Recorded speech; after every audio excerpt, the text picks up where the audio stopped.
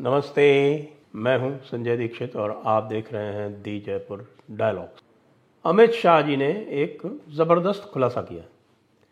आप देख रहे हैं कि इस समय हमारे राहुल भैया और उनके जितने भी चमचे वमचे जितने भी हैं वो लगे हुए हैं पूरा ज़बरदस्त प्रचार में कि साहब के फ्रीडम ऑफ स्पीच ख़त्म हो गई है, हमको बोलने नहीं दिया जा रहा है और साहब हमारे खिलाफ षड्यंत्र हो रहे हैं और सबसे बड़ी बात एजेंसीज़ का दुरुपयोग हो रहा है। और एजेंसीज़ का दुरुपयोग किस प्रकार का हो रहा है कि केवल विपक्षी दलों को निशाना बनाया जा रहा है। इसको लेके विपक्षी दलों को लेके वो सुप्रीम कोर्ट में भी पहुंच गए हैं। सुप्रीम कोर्ट ने 5 अप्रैल की तारीख भी दे दी है उसके ऊपर, लॉर्ड मूनशाइन ने।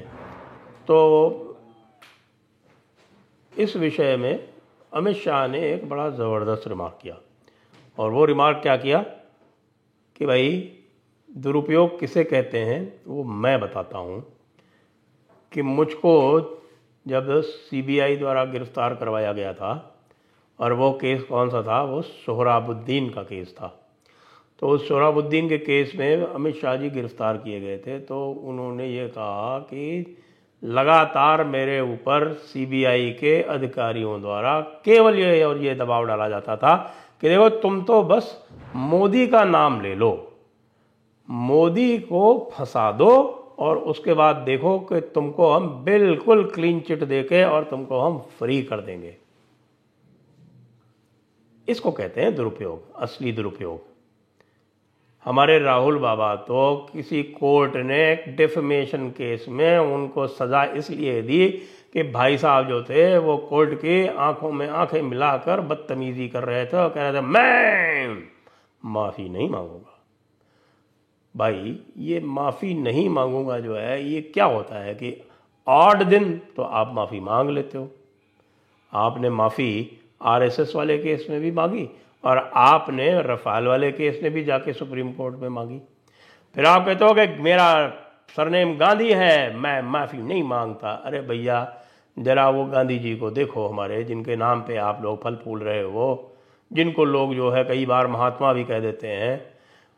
उन श्री श्री मोहनदास करमचंद गांधी ने तो इतनी बार माफ़ियाँ मांगी और इतनी बार योर ओबीडियंट सर्वेंट लिखा अपने पत्रों में अंग्रेज़ों को कि उसको देख के तो कोई ओबीडियंट सर्वेंट भी बेचारा शर्मा जाए।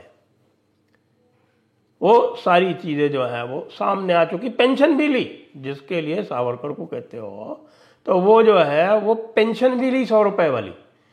तो सब कुछ तो उन्होंने लिया। क्विट इंडिया मूवमेंट चलाया, 5 दिन में 7 दिन में ठप हो गया और उसके बाद फिर उसको सस्टेन किसने किया? उसके बाद बाहर से ब्रॉडकास्ट कर करके रेडियो पर सुभाष जी ने उसको सस्टेन किया। तब उन्होंने अंग्रेज़ों से माफ़ी मांग ली। तो ये तो हुआ गांधी जी का चरित्र। और उन्होंने माफ़ी मांग ली क्विट इंडिया मूवमेंट पर। और खिलाफत वाला जो मूवमेंट तथाकथित था जिसको आजकल के जो हमारे इतिहासकार हैं उसको कहते हैं कि साहब वो कांग्रेस का नॉन कोऑपरेशन मूवमेंट था। बिल्कुल नहीं था, वो तो खिलाफत कमेटी का नॉन कोऑपरेशन मूवमेंट था जिसमें कांग्रेस जो थी पिछलग्गू करके उसके समर्थन में कूदी थी और उसको उन्होंने वापस ले लिया माफ़ी मांगते हुए कि साहब ये जो है वो हिंसा हो गई तो बड़ी गड़बड़ हो गई। तो वो तो दिन रात माफ़ी मांगा करते थे। नाम ही उनका माफ़ी वीर था, जिनके नाम के पीछे ओरिजिनल जो गांधी थे उनका। बाकी बचा नेहरू ख़ानदान, उनकी माफ़ियाँ सुन लो भाई। वो तो बहुत पहले माफ़ी मांग चुके। सबसे पहले तो मोतीलाल नेहरू, यानी कौन मोतीलाल नेहरू? आपकी नानी जी के, आपके पिताजी के नाना जी के पिता। ज़्यादा कन्फ्यूजन तो नहीं है ना कि आपके पिताजी राजीव गांधी और राजीव गांधी जी के माताजी इंदिरा गांधी, माताजी के पिताजी नाना हुए जवाहरलाल नेहरू और उनके पिताजी मोतीलाल नेहरू। उन्होंने खुद की तरफ से माफ़ी मांगकर और जवाहरलाल नेहरू को जेल से निकलवाया था और ये कहा था कि हमारा बच्चा जो है नाजुक है, ये ऐसी जेलों में नहीं रह पाएगा। नाभा की बात है, नाभा जो एक प्रिंसली स्टेट था पंजाब में, तो वहाँ नाभा में माफ़ी मंगवा के वाइसरॉय को चिट्ठी लिख के वाइसरॉय, वो तो अंग्रेज़ों को ही तो पिट्ठू थे ना वो, तो वो अंग्रेज़ों के पिट्ठू थे, तो उन्होंने अंग्रेज़ों से बातचीत करके 1923 में बेटे को छुड़वाया। वो भी एक बड़ी भारी माफ़ी थी, उसकी तो आज तक चर्चा है कि भाई जिनको कहते हैं कि बड़ा जेलों में रहे, वह असली जेल में तो एक ही बार रहे और भाग छूटे। तो अब आपने अमित शाह के विरुद्ध, मोदी के विरुद्ध क्या क्या षड्यंत्र नहीं किए, यहाँ तक कि सुप्रीम कोर्ट के साथ मिलकर षड्यंत्र करते थे। ये जो 30 तासी तलवाड़ है और वो एक जज थे आफ्ताब आलम, उनके यहाँ किस तरह से केस लगते थे और ऊपर नीचे होते थे, किस तरह से अपने रिटायरमेंट के वाले दिन एक जस्टिस थे अरिजीत पसायत, उन्होंने एसआईटी का गठन कर दिया। ये सब लोगों को पता है। वो एसआईटी में एक राघवन जैसा कोई ऐसा व्यक्ति आ गया जो थोड़ा सा ईमानदार था, तो उसने उसको फेयर इन्वेस्टिगेशन करके और मोदी का इंटरोगेशन किया, सिटिंग चीफ मिनिस्टर का, पहली बार हिस्ट्री में 9 घंटे। और उसके बाद उसको लगा कि इसमें कुछ नहीं है, तो मोदी को छोड़ दिया। फिर वीज़ा बैन चालू हो गया 2005 में कि भाई मोदी को यूएस का वीज़ा मत दो। अरे भाई ऐसा क्या है यूएस के वीज़ा में यार? यूएस का वीज़ा तो रूटीन में बहुतों को मिलता है, ये अमृतपाल जैसों को मिल जाता है, लेकिन मोदी को वीज़ा बैन मत दो। क्यों? क्योंकि साहब उसने गुजरात में जो है वो मुसलमानों को मार दिया। मरे थे ना जो लोग गोलियों से, जो मरे थे, जो गोलियों से मरे थे पुलिस की, उसमें से 74 मुसलमान थे, 250 हिंदू थे। ये पता है कि नहीं आप लोगों को? इसीलिए तो आजकल के हमारे जो दूसरे जो ट्रैड वाले हैं वो उसको याद दिला दिला के कहते हैं कि मोदी तो एंटी हिंदू है, और यूएस ने बैन कर दिया उनको एंटी मुस्लिम में। तो भाई मोदी जी अब आप हमें बताओ आप क्या है, आपके कई रूप हैं। लेकिन ये हमें पता है कि यूएस वीज़ा बैन कराने में 65 तो हमारे मेंबर ऑफ पार्लियामेंट शामिल थे, जिनमें से 4 ने बाद में डिनाई कर दिया कि उनके जो दस्तखत हैं वो फर्जी हैं।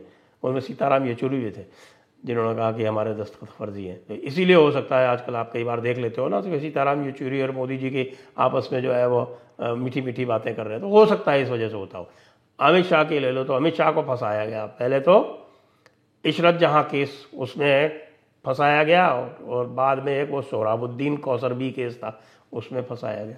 और सोहराबुद्दीन उस कौसरबी केस में तो उनको गिरफ्तार किया गया, केस को बाहर ट्रांसफ़र किया गया महाराष्ट्र में। और ये सब किया किसने? वो हमारे जो आफ्ताब आलम थे, वो 30 तासे तलवाड़ जैसा उनको लिख के दे देती थी वैसा वो छाप देते थे।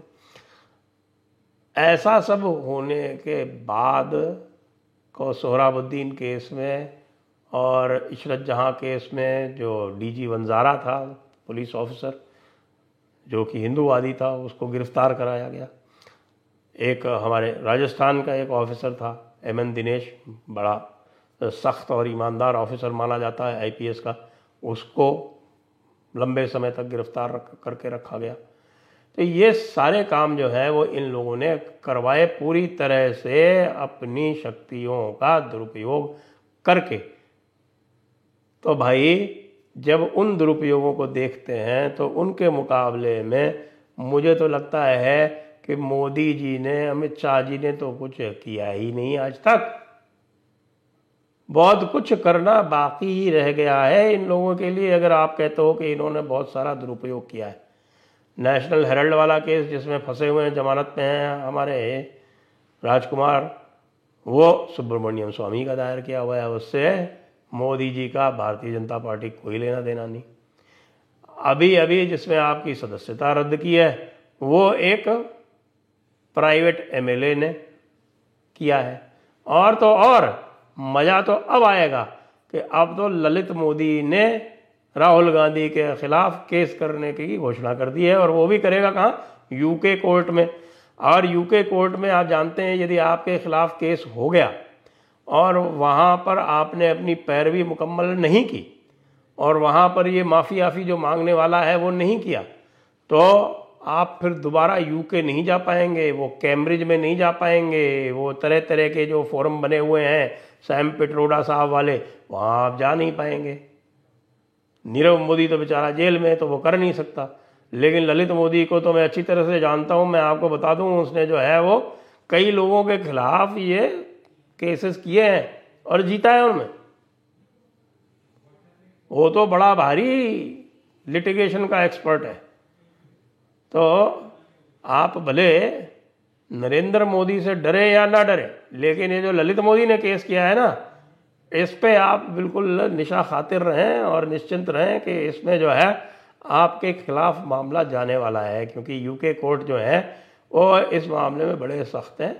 आपको बहुत दिक्कत आने वाली है। अच्छा, वो डिफेमेशन चूंकि वहाँ पे सिविल होगा इसलिए आप सोच सकते हैं, लेकिन आप जा तो ना पाएंगे यूके, क्योंकि फिर आपको समन नंबर आएंगे, आप जाएंगे नहीं वहाँ पे।